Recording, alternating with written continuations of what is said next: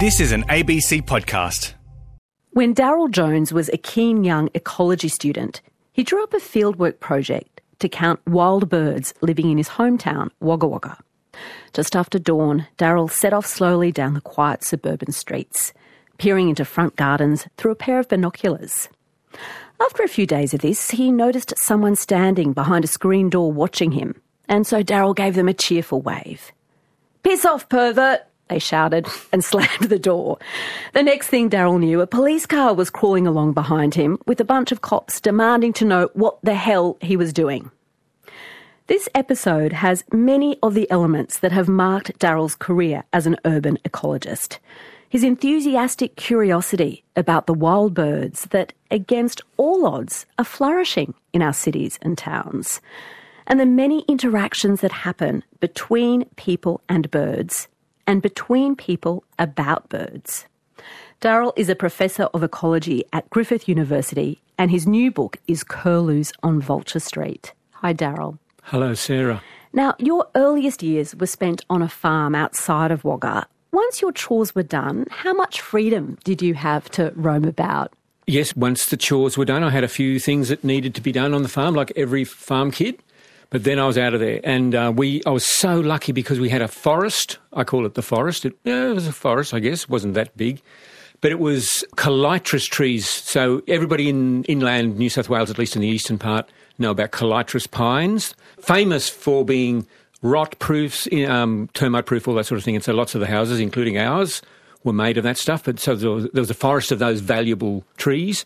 It just transformed into a magic place for me, a fantasy land where I lived out. Because I was alone on a farm, and my siblings were all too young at this stage, and I was miles from the nearest other farm, I just spent all this time alone, having adventures and being not really living in the real world at all, and it was fantastic. What kind of animals do you remember catching your eye as a young kid? Probably the most notable were the apostle birds, lousy jacks, as we all call them out in the bush. And they are extraordinary birds. They're very social. They get around in weird groups of, a dozen or so, hence apostle birds. They don't seem to take any notice of what's going on around them. They're just squabbling away and mucking around and making weird electronic noises. And they were always there. And the thing about them that I always remember is they took no notice of me.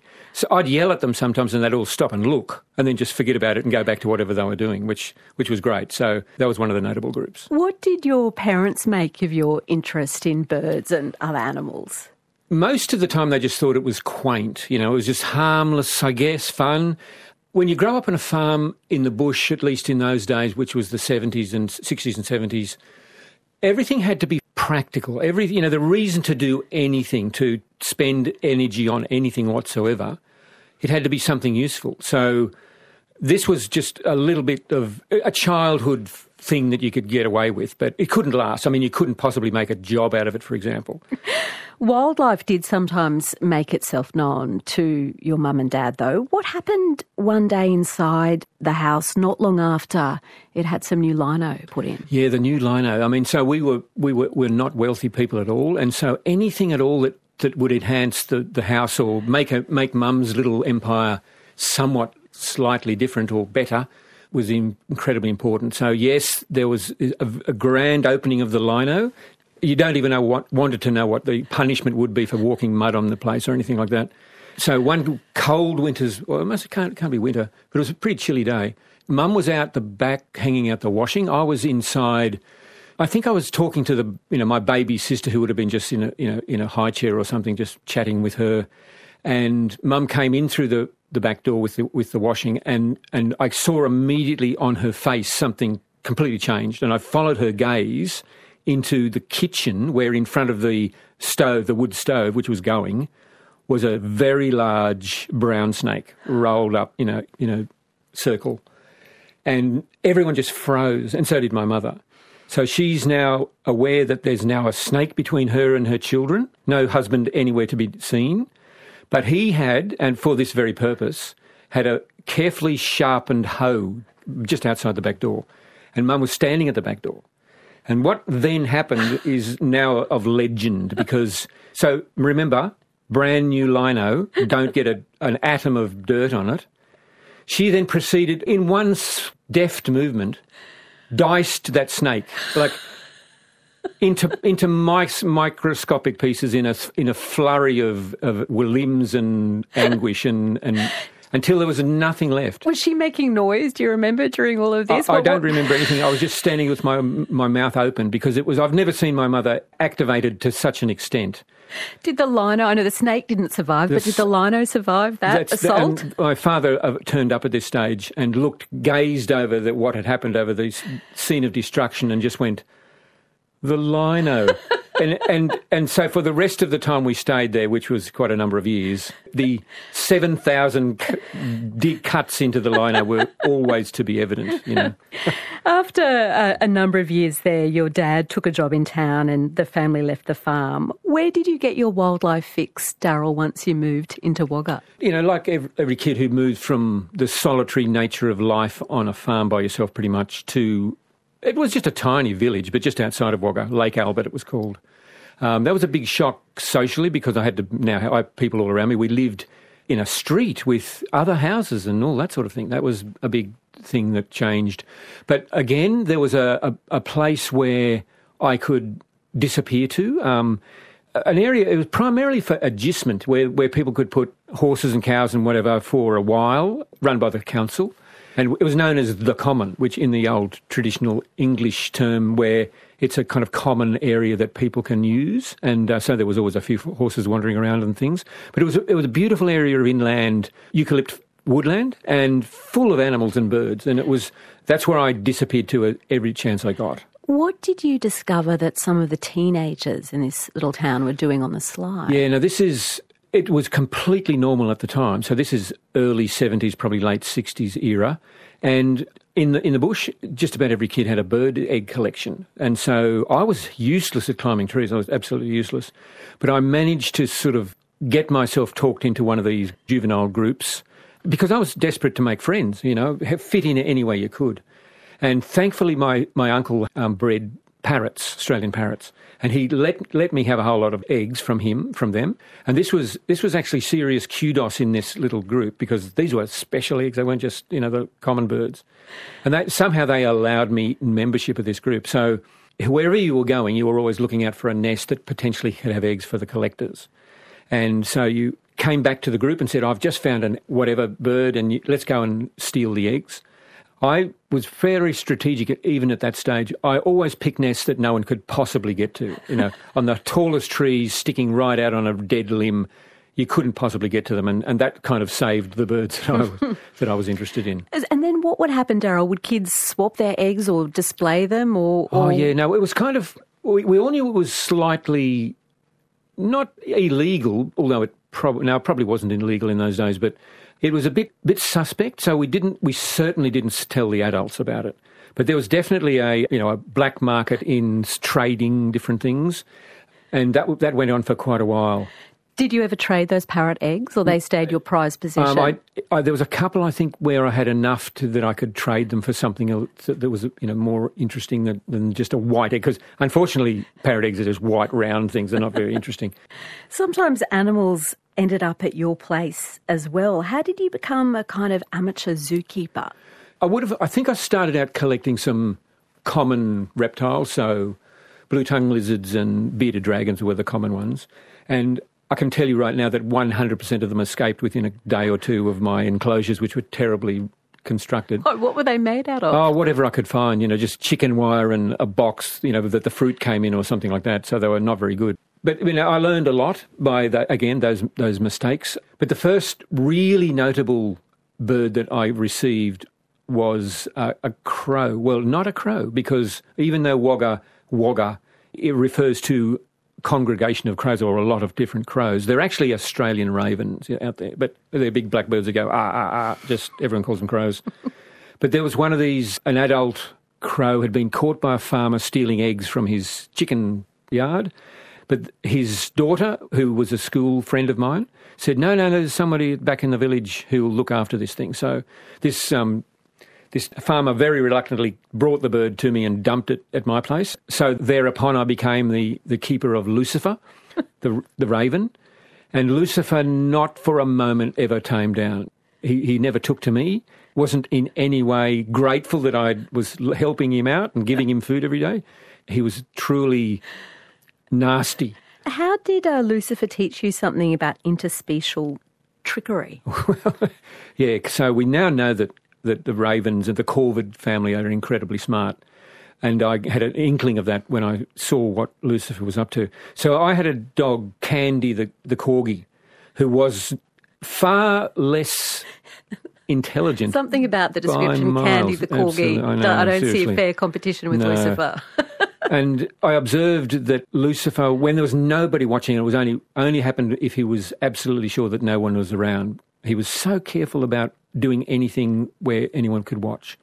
But he would put some of his food in a place where Candy could almost get at it, just inside his cage. And Candy spent a lot of time sort of at the front trying to dig a hole to get at the food that Lucifer had placed there. And Candy thought that that Lucifer was trying to give him some food. Lucifer had other ideas, and obviously you can see where this is going. Eventually, the hole's big enough and Lucifer's gone, and Candy never did get the food that he was after. But I thought that was actually planned. He knew exactly what was going on, and it came to fruition. You took possession of another bird, but a magpie, a young magpie. How did that magpie come into your zoo?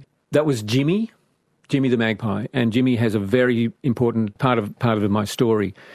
Jimmy was blown out of a nest during a really violent storm one summer's evening, and we always used to go out afterwards after a big storm, especially a violent one, to see what had been happening. And there was trees down everywhere and branches all over the place, and I saw this bedraggled-looking black and white thing, completely drenched, but looking okay, standing on the top of a broken limb. And he just looked at me and went, "Bark," and here I am, and I just walked over to him, and he didn't fly away, and I just picked him up gently and wrapped him up in my jumper or whatever and brought him home.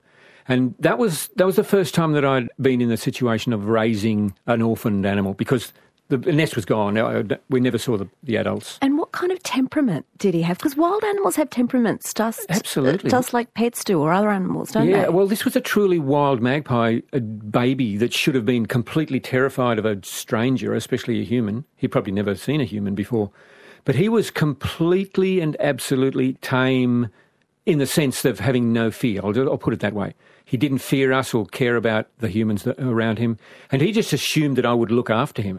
It was that simple. And with the help of my mother, who was much more experienced at doing these kinds of things, she concocted some sort of meal. I think it was some dreadful thing of mince and egg mixed up, and she decided that was a good thing. And I now realise, decades later, it would have been a perfect amount of protein for a young baby bird. But it used to go really rancid after a while, so I can still remember this. I can smell that right now, a vile smell. But the magpies didn't care, and he grew up very quickly and became a very healthy, very happy, very friendly, but still free-roaming magpie.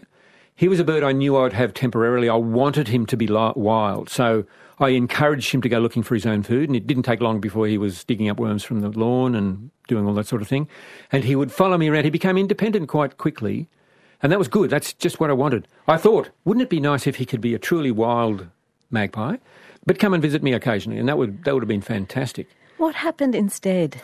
What happened instead? Jimmy? So, yes, we had, like everywhere, there was the local bully group of people, and I had been out somewhere and I came back, and there was this particular person standing outside our house, and my heart absolutely sank, because every time you saw this particular person who was a real thug in the area and genuinely was a terrorism kind of activity, it was never good to be confronted by him, and his small gang of acolytes were there.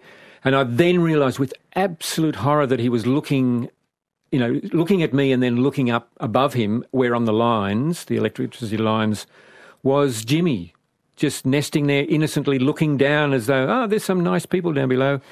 And then I realised that this thug had an air gun, an air rifle, and as I watched, he shot the bird. It sort of spiralled down with a squawk and landed right on the floor, and they just walked off with a laugh. And that was a bird that I'd raised from, he would have died without my care. He was probably 6 months old by that stage and had a really powerful place in my heart. So that was a serious blow. That really knocked me for six. Such an awful story, and just the wanton cruelty of that. How did it change you, Daryl, do you think? Oh, it really had an effect on me. So I feel almost emotional now just thinking about that, because it was such a blow, and I guess such a pointless blow. And I guess at that stage I thought, why are humans so thoughtless about nature? And so that's been something that I've always thought about. And can I change that in any way? But for a while there, it really knocked me flat. I would have been really thoroughly depressed about that, and took solace off in the common, spent a lot more of the time that I had just away alone and stewing over the stupidity and pointlessness of things. And of course, nothing ever happened about that. There was no way that wouldn't have even registered as a drama in the circumstance of the social environment where I lived. That would have just been regarded as trivial, but it really had a big effect on me. But it got me thinking, I need to know more about this. Now, everything I'd learned to this stage is just self-taught, and I didn't know what most of the names of the birds around me or any of the animals, but I was really interested in them. And spending all that time by myself out in the forest when I was on the farm, and also in the common when I was a teenager growing up, I couldn't help but notice. I obviously had an observant gene, that I watched things all the time. And it was at that stage I thought, I need to do this. Something in my life needs to change. I didn't know what it was. I'm only, whatever it was, 16 or something at the time. I want to learn something about the wildlife so that I can make a difference. I didn't know what that meant at all. That was a motivation from the death of that bird. I really became determined to learn more and became quite a student of nature at that stage. Well, that determination took you off to Armidale to study at the University of New England. What did your dear mother give you to help with this momentous transition? If you're listening, Mum, you probably haven't heard this already. No, she made a very thoughtful gift. It was a alphabetised a little book with all sorts of tips and hints and admonitions and suggestions on how to live a good and proper life. Do you remember any of them still? There was some like avoid communists, In Armidale, you would have had to be on high alert. Communists, be careful of atheists, the usual sorts of things like that. There would have been something about make sure you don't forget your poor mother who will be desperately waiting for you. I hope you paid it good heed, or at least some of it. A few years into your study in New England, Daryl, you did a fieldwork course in ornithology where you had to spend a day observing a bird and then report on it to the group. Why were your teachers completely disbelieving when you reported on what you'd seen?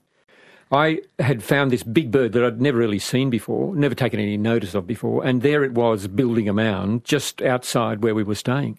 And I thought, why go any further? What's going on here? I'll just watch this bird. So I grabbed a chair and a notebook and just sat all day and watched what went on.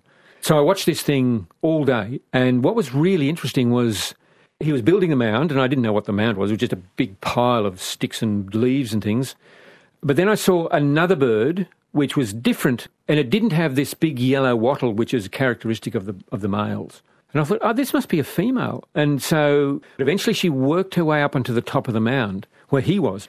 And then in a flash they mated. But then what happened was another female came as well, and the same thing happened exactly. Now I'm thinking at the time, everybody knows this, why would I be seeing anything unusual? Well, that night we all had to give a little talk about what our project were, and I just stood up innocently and said, what happened? And the two females came and the male mated with both of them, and they both laid eggs in the thing. And thank you very much. And that was that's what I saw today. Well, there was a well-known professor, and he stood up immediately and he said, it's disappointing, young man, that you were so mistaken. You couldn't have seen that, because everybody knows conclusively that the megapodes, which is the family of birds that the brush turkey belongs to, is unquestionably monogamous. So I'm disappointed with what you've told us. You must be mistaken. First of all, I went, gosh, I must be wrong. And then I went, no, I saw that. I've got all the notes. I wrote all that down. I saw it. I saw that. The third thing I thought was, hey, this might be interesting. There might be something going on here that apparently nobody else has noticed.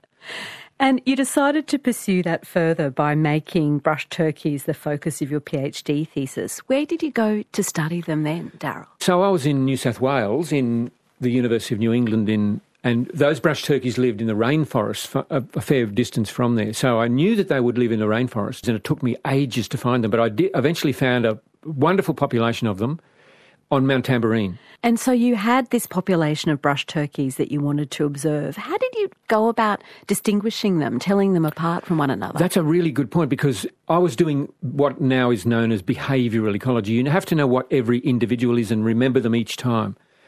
Some animals you can tell apart by colours or patterns or something like that, but the turkeys don't. You can't do that. So I had to mark them. I had to make them into individuals.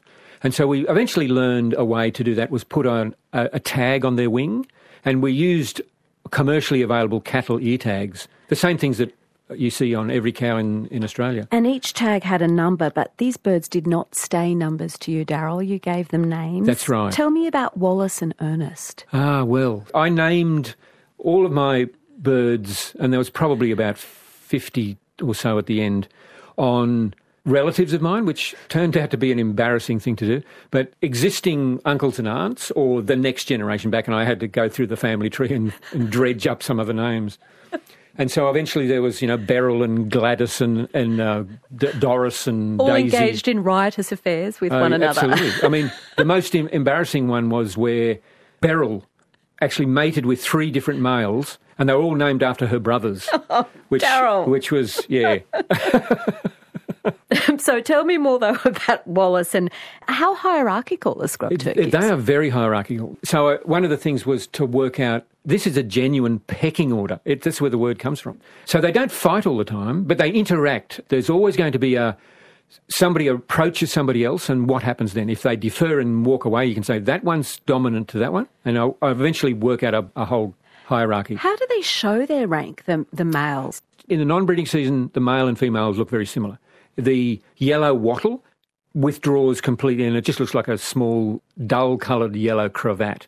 But when the males are breeding and they've got a mound, that expands enormously until it's really big.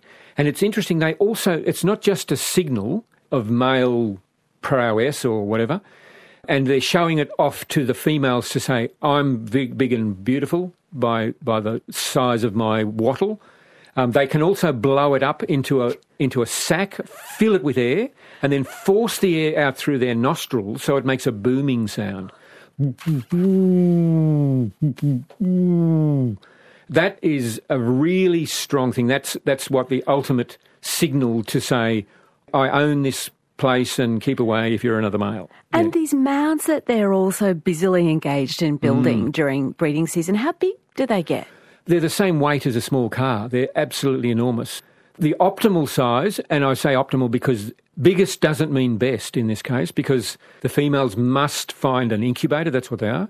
They're hot inside. They're a compost heap that are carefully controlled by the males, and the females must get access to those, and the males get access to the females to mate with them by saying, well, if you want to lay your eggs in my mound, you know what you have to do. There's a very strong competition among the males. Does every mound get an egg? Absolutely not. So it's still being worked out, why do the females choose certain males? But not only was Wallace the most dominant and prominent male, he was the top of the rung of the ladder, he also was the most successful at getting the females. He got about 50% of the eggs that were laid that year. And then all the other males in rank go down until they've got very small. Now, what's interesting is all the males build mounds of adult size. About half of them receive any eggs, and about half receive absolutely no eggs whatsoever. Despite their mounds. And they spend months building those mounds, and for whatever reason known only to the females, they never get visited by them. Despite that cranky professor saying that you must have been wrong about what you'd witnessed between the mating back there of those two brush turkeys, what did you actually come to realise was going on when it came to copulation between these brush turkeys? It was actually much more extraordinary than you'd even first realised. Oh, no, absolutely. So this was fantastic in terms of me as a scientist, because I had... And he was right, that professor was right. Frith had declared that megapodes were monogamous, and that's all there is to it. And so I've got that in writing by an absolute world-famous expert. This is fantastic, because I can say, actually, little old me is going to show that you're completely wrong. And that was brilliant to know that. But what I found was not just non-monogamous, but dramatically so that Wallace would get 12 of the 24 females would mate with him, and other males would get absolutely none. This was a very uneven sort of way that it was distributed. So they turned out to be, as humans, we might poorly or simplistically say they were promiscuous, but promiscuous suggests that they're not making decisions. No, they were making very strong decisions, very informed decisions. The females had this system completely sorted out, because the males knew that they could only get the females to visit them if they had a perfect mound, exactly the right temperature, and they were always there, and they themselves looked pristine. There's no way to cheat. The females would just rock up every single morning. Every single female would come beside and say, yes, okay, and then wander off. And the males would have to stay there. If they're absent or they aren't looking spick and span, the females had it completely sorted. And then they would make their own decision, I think it's him. And then they would mate with him and lay there. This is Conversations with Sarah Konoski. You can hear more conversations anytime on the ABC Listen app, or go to abc.net.au/conversations.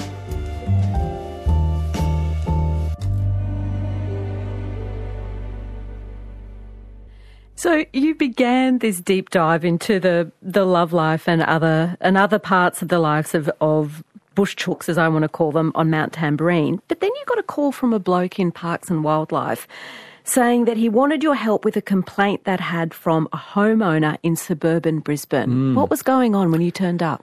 That was a famous naturalist who worked for the Queensland Parks and Wildlife Service called Rick Nattrass. He was very well known, and he was the person who was kind of given the job of dealing with the suburban wildlife problems.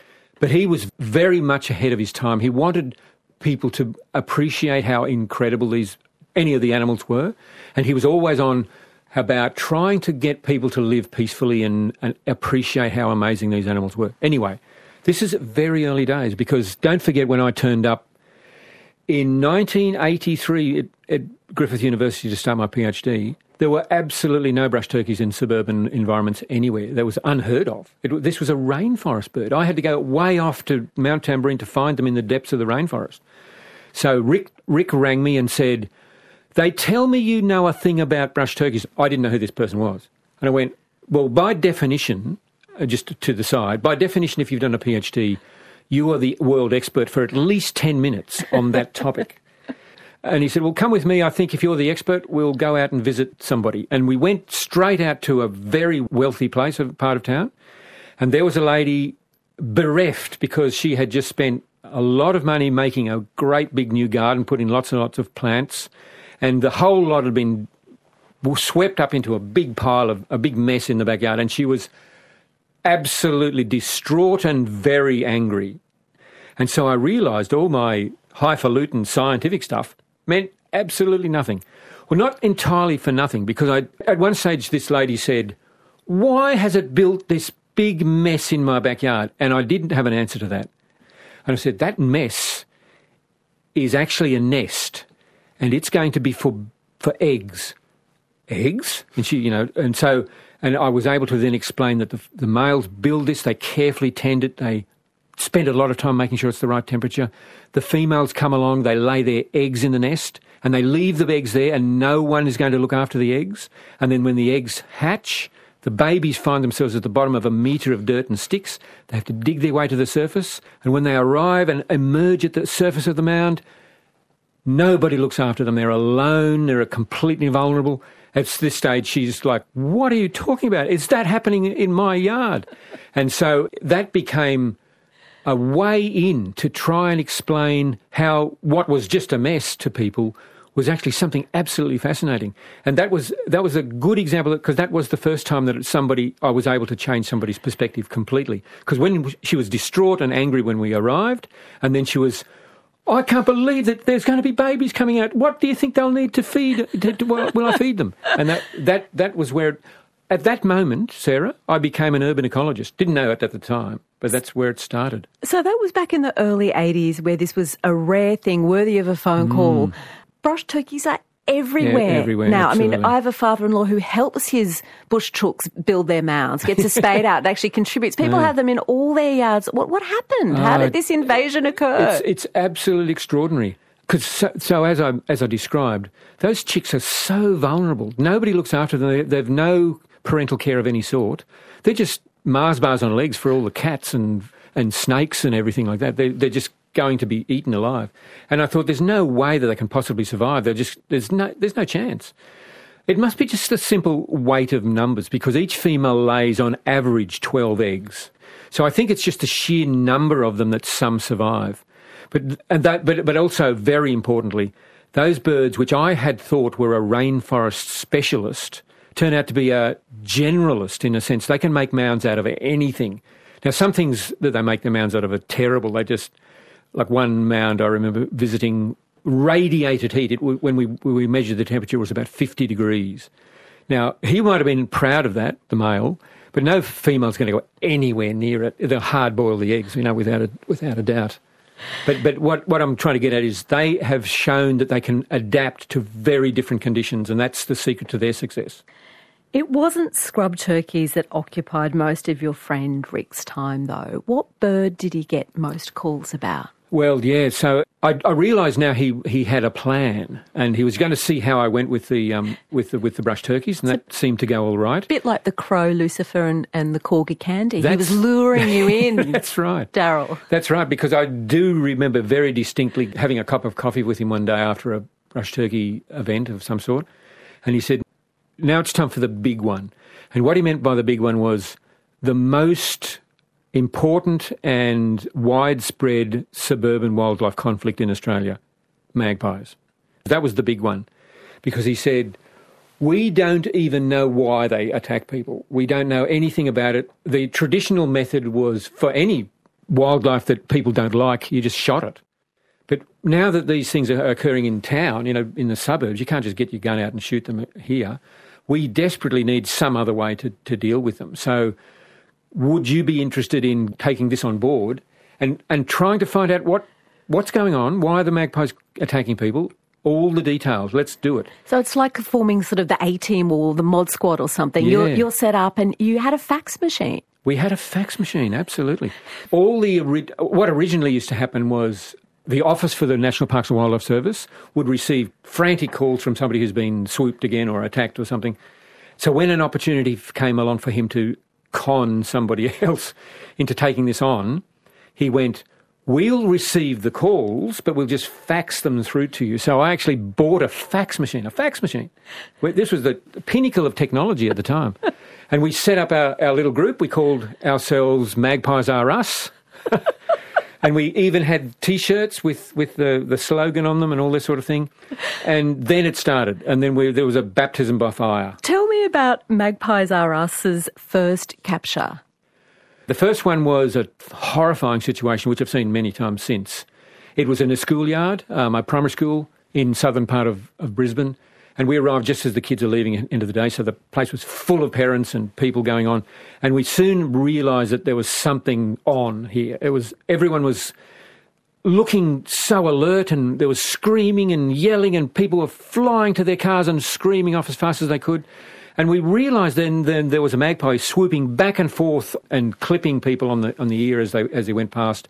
Terrifying. It really was terrifying. How did you catch it? Well, yeah, so Rick had explained the technique for doing this. So because magpies are so utterly territorial, they will not stand for a moment another magpie in their territory. If you can get another magpie that you've already got, we had an injured one or one that was... One you prepared earlier. One we prepared earlier.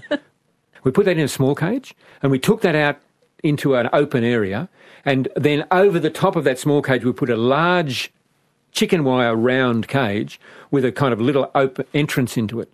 Now, the magpie that lives there will be so incensed by the presence of another magpie, it will take no notice of the people that are there and go straight down to beat the living daylights out of this poor little magpie in the small cage. And thankfully the magpie can't get at the small magpie, but so eventually it just comes straight down, finds its way into the hole, and then we rush up because it's inside the other cage and we're able to get it. And then what did you do with it? With a magpie that is attacking kids and parents, what do you do? Well, that's became what probably the most important thing that we were able to determine, because we didn't know what really to do there. We were solving a conflict, and we got thousands of calls every year, literally not exaggerating, and we couldn't catch all of them. So we had a strict priority system where if a whole lot of people, especially lots of vulnerable people, were being injured, that's top of the range. We had to go and get that bird and take it away. So we could catch them easily. What to do with them next?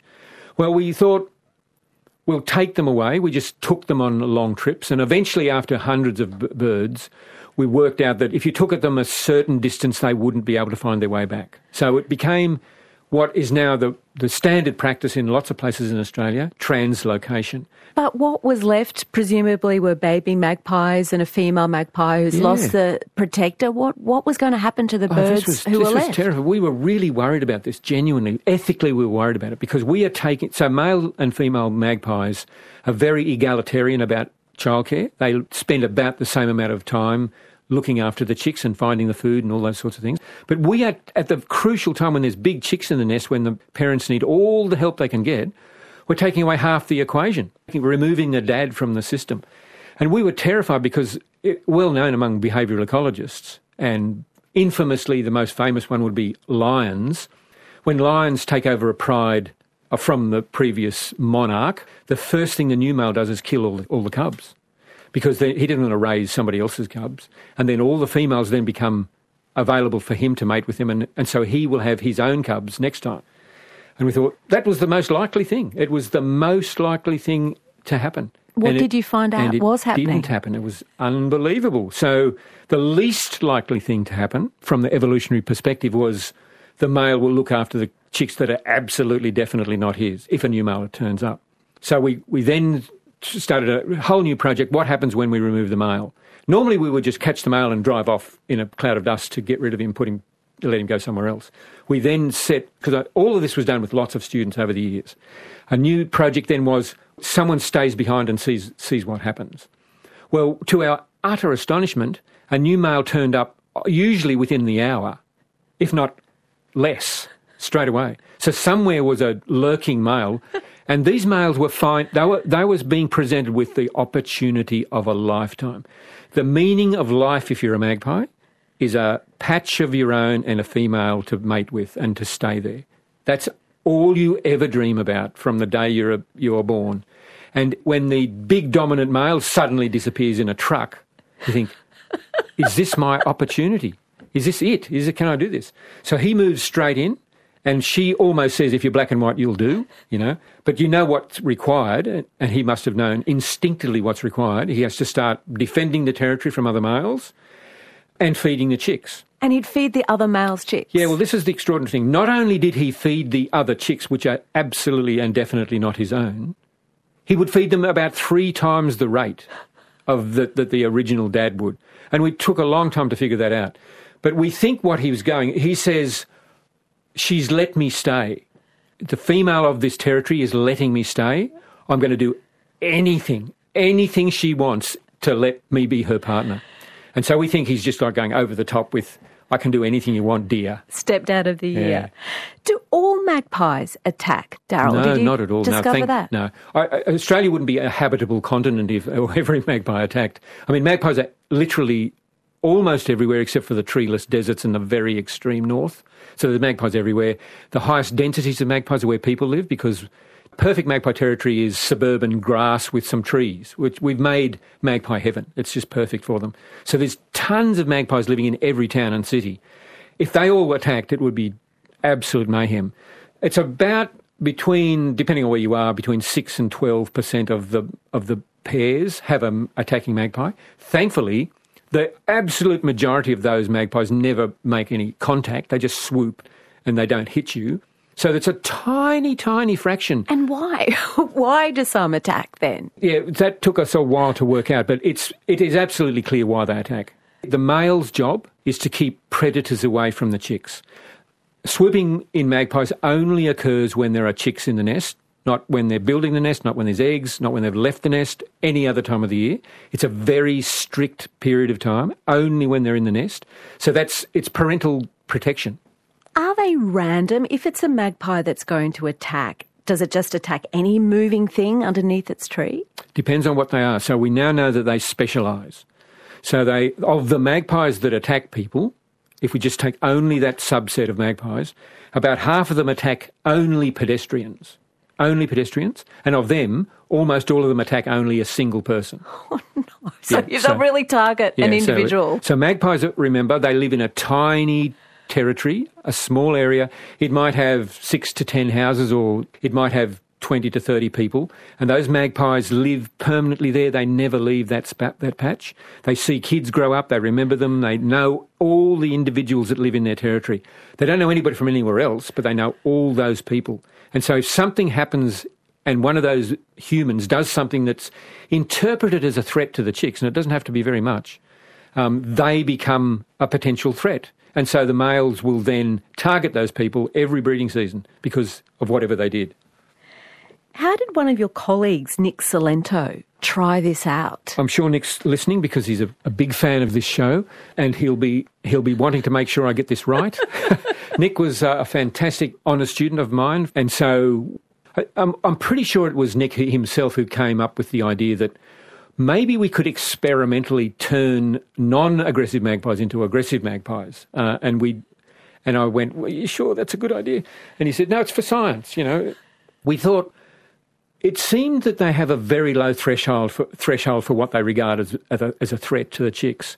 So Nick said, why don't I just look like a predator but don't do anything? And I instructed him, think murderous thoughts but don't do anything. So we set up an actual experiment where we went every day to a place where we knew the magpies, they were being studied by another member of our team for another reason.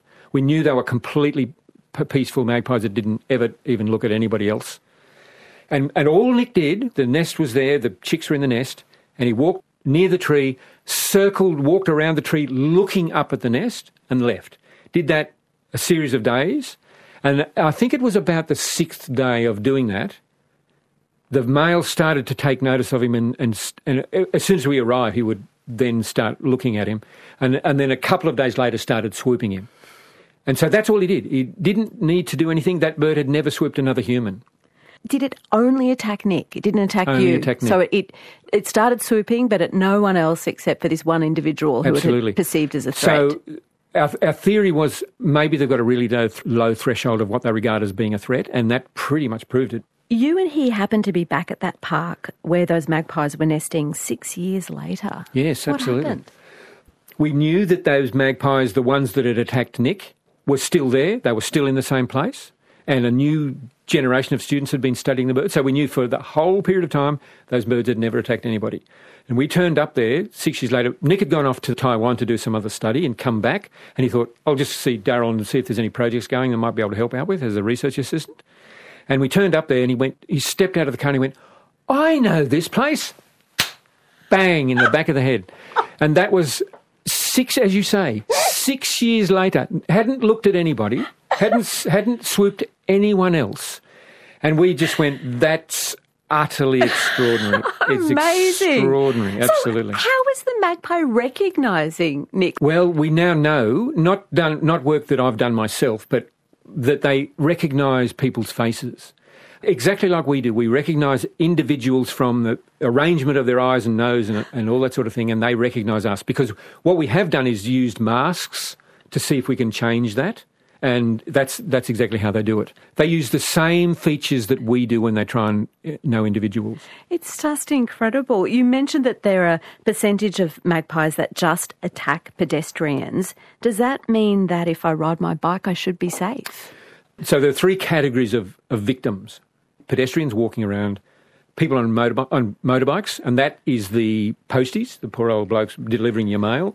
And then the third category is the cyclists. They can't and don't distinguish between cyclists. Anything that's fast flying through their territory, they just attack. And that's an interesting one because I'm a cyclist. I get attacked all the time. And I tell people and I'm doing it already this magpie season, and I always give the same advice. If you're a cyclist, stop. It's the speed that is the stimulant. And I don't ever do that because I do it what every other cyclist does. You put your foot down and get the hell out of there. Now, the problem with that is that the male who's swooping gets rewarded because when the male swoops you and you get the hell out of there, he thinks, I'm bloody good at this, I'll do it again. Yeah, it happens again. And so they get rewarded. It sounds like it's relatively straightforward to catch magpies. How did you and a student go when it came to catching crows? Yeah, we thoroughly misled ourselves. We thought we were pretty bloody smart because I'd been catching, I literally caught hundreds of brush turkeys with a box of stick and a piece of string. You know, they're not very smart. They were easily caught. The magpies were so ferociously territorial that they got instantly. I mean, with the magpies, we had to time how long it took. One of them took 0 because it landed next to the decoy bird as we put the cage down, which was ridiculous. Yeah, but so then it became crows. We were looking at crows for purely behavioural. There was no conflict involved in this. This was just crows are very successful in urban environments all around the world, and we were one of the first group of people to start looking in detail at what's going on there. That was absolutely fascinating. And as I've already mentioned, corvids, the group of birds that is the crows and ravens and jays and all those sorts of things, they are seriously smart animals. They're very intelligent, they learn, they are risk averse, they do all those sorts of things. And we certainly learned that when we tried to catch them. So we tried so many things to try and catch them. First of all, the box of stick and a piece of string type of thing. That was a complete failure. I mean, they just looked at us and thought, you're joking, you think we're going to go under there? So there were crows watching you as you were setting up different traps? Yeah. So we went to a place where there were lots of crows every day. So crows, like all birds, they go out early in the morning to forage, find enough food, and then they settle down for the day. And crows aggregate in an area and they just hang out. And so we found a few places like that where there was lots of crows there already to test out some of our techniques to see whether we could catch them. But of course they're watching, you know. I don't want to be anthropomorphic, but it's almost impossible to not be anthropomorphic when it comes to crows because they are so smart, you can almost hear the wheels turning. You know, you can hear them going, oh, I see what he's trying to do. Oh, you've got to be joking. And so we tried a range of different things, flip traps and all sorts of things. They didn't even bother looking at them, you know, and we were so frustrated. But we did find an old paper from a famous naturalist scientist, Ian Rowley, who had discovered a way to catch crows. He learned the hard way. And it was basically just build an aviary, a big aviary with an open roof and a big door on it and be willing to spend the time to do it. So we went to that place, we set up this thing. It was on Griffith University campus at Mount Gravatt. And first of all, we just built this aviary and just left it there. Didn't ever spend any time there. Wasn't associated with us. We did all the work at night when the birds can't see us, so it's in the dark. So we'd just wake up in the morning and there's this strange structure. And anything new in a crow's world, they are so scared of. They are neophobic. They have a fear of the new. So if you put something new in their environment, they go, "What's this?" Whereas the magpies or the butcherbirds will come straight down and say, have a look at it. But the crows are very careful and thoughtful. So we put this big box, it's like a aviary without a roof, and put a kilogram of mince in there and just left it. And then we replaced the meat every day for about 6 weeks, for a whole lot of time. Oh so my the crows gosh. just became used to gorging on the meat. And then we put a roof on it, and the roof had a big down-facing funnel, so that they were used to just landing on the edge of the structure and then going down to the ground and either flying out through the roof or out through the open door. Well, we put the roof on with the funnel. They had to eventually, it took a while for them to learn how to do this, but eventually they learned they could go in through the funnel, because it's all just mesh, so you can see clearly what's going on, grab the food and whiz out through the door. I had no idea this was such a process to catch a crow. So much You still don't have it. Now you're just teaching it how to get out the door. Yeah, absolutely. So we did that until they got, lots of them got used to coming in through the roof.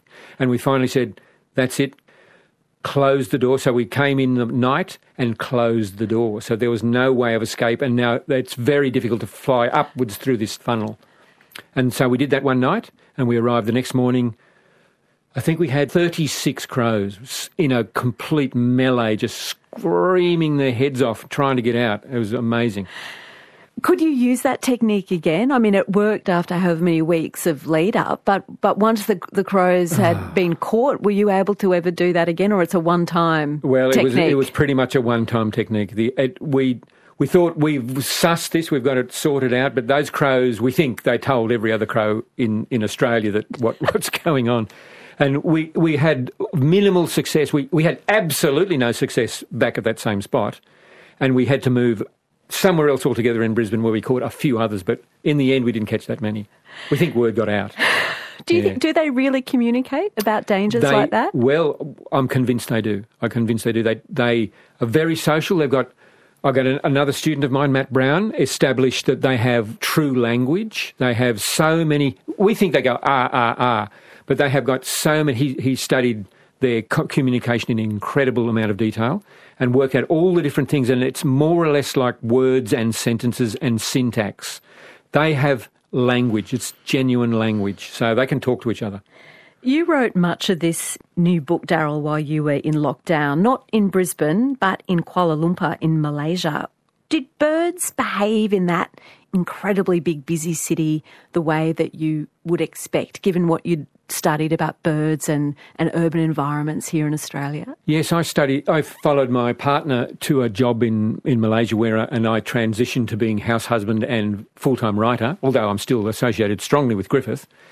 But so I honestly thought, I'm leaving nature behind. I'm going to a big Asian city. There's not going to be anything like that. It's just the same. It's just the same. We've got crows, but we've got all sorts of other birds which absolutely astound me.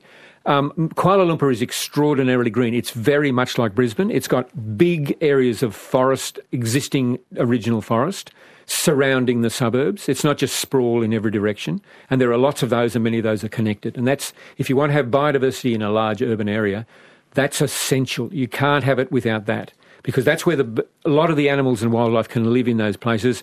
They can venture out into the suburbs to go to people's gardens and things, but most of them will then return to the bush areas. In Kuala Lumpur, it's rainforest, right next door to the forest. But, there's woodpeckers. I see woodpeckers, just about every day. I can't believe that I see woodpeckers. Hornbills are one of my favourite birds. That's another speciality in Malaysia. The sounds are so different. One of the things I had to get used to was miners, common miners or Indian miners. And I went, oh, no, they've got miners. Wait a minute. They're supposed to be here. There are 5 different species of miners living in Kuala Lumpur. They're all just natives. So. I can't help but think that little magpie that you found and raised and looked after with such care and tenderness would be very proud of the career you've gone on to build, Daryl. Thank you. I hope that's the case. No, he had a very strong influence on me all those years ago. Thank you so much for being our guest again on Conversations. Thank you, Sarah. Professor Daryl Jones was my guest today, and his new book is Curlews on Vulture Street: Cities, Birds, People and Me. I'm Sarah Kanoski. Thanks for listening.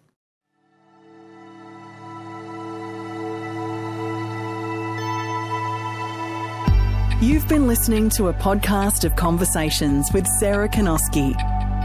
For more Conversations interviews, head to the website abc.net.au/conversations.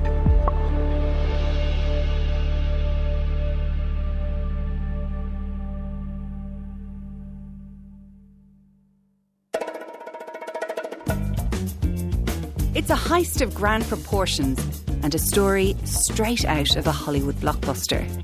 Millions of dollars of diamonds smuggled out of the remote Kimberley in Western Australia, then around the world.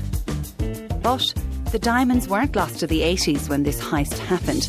the stolen gems are back in circulation. On Pink Diamond Heist.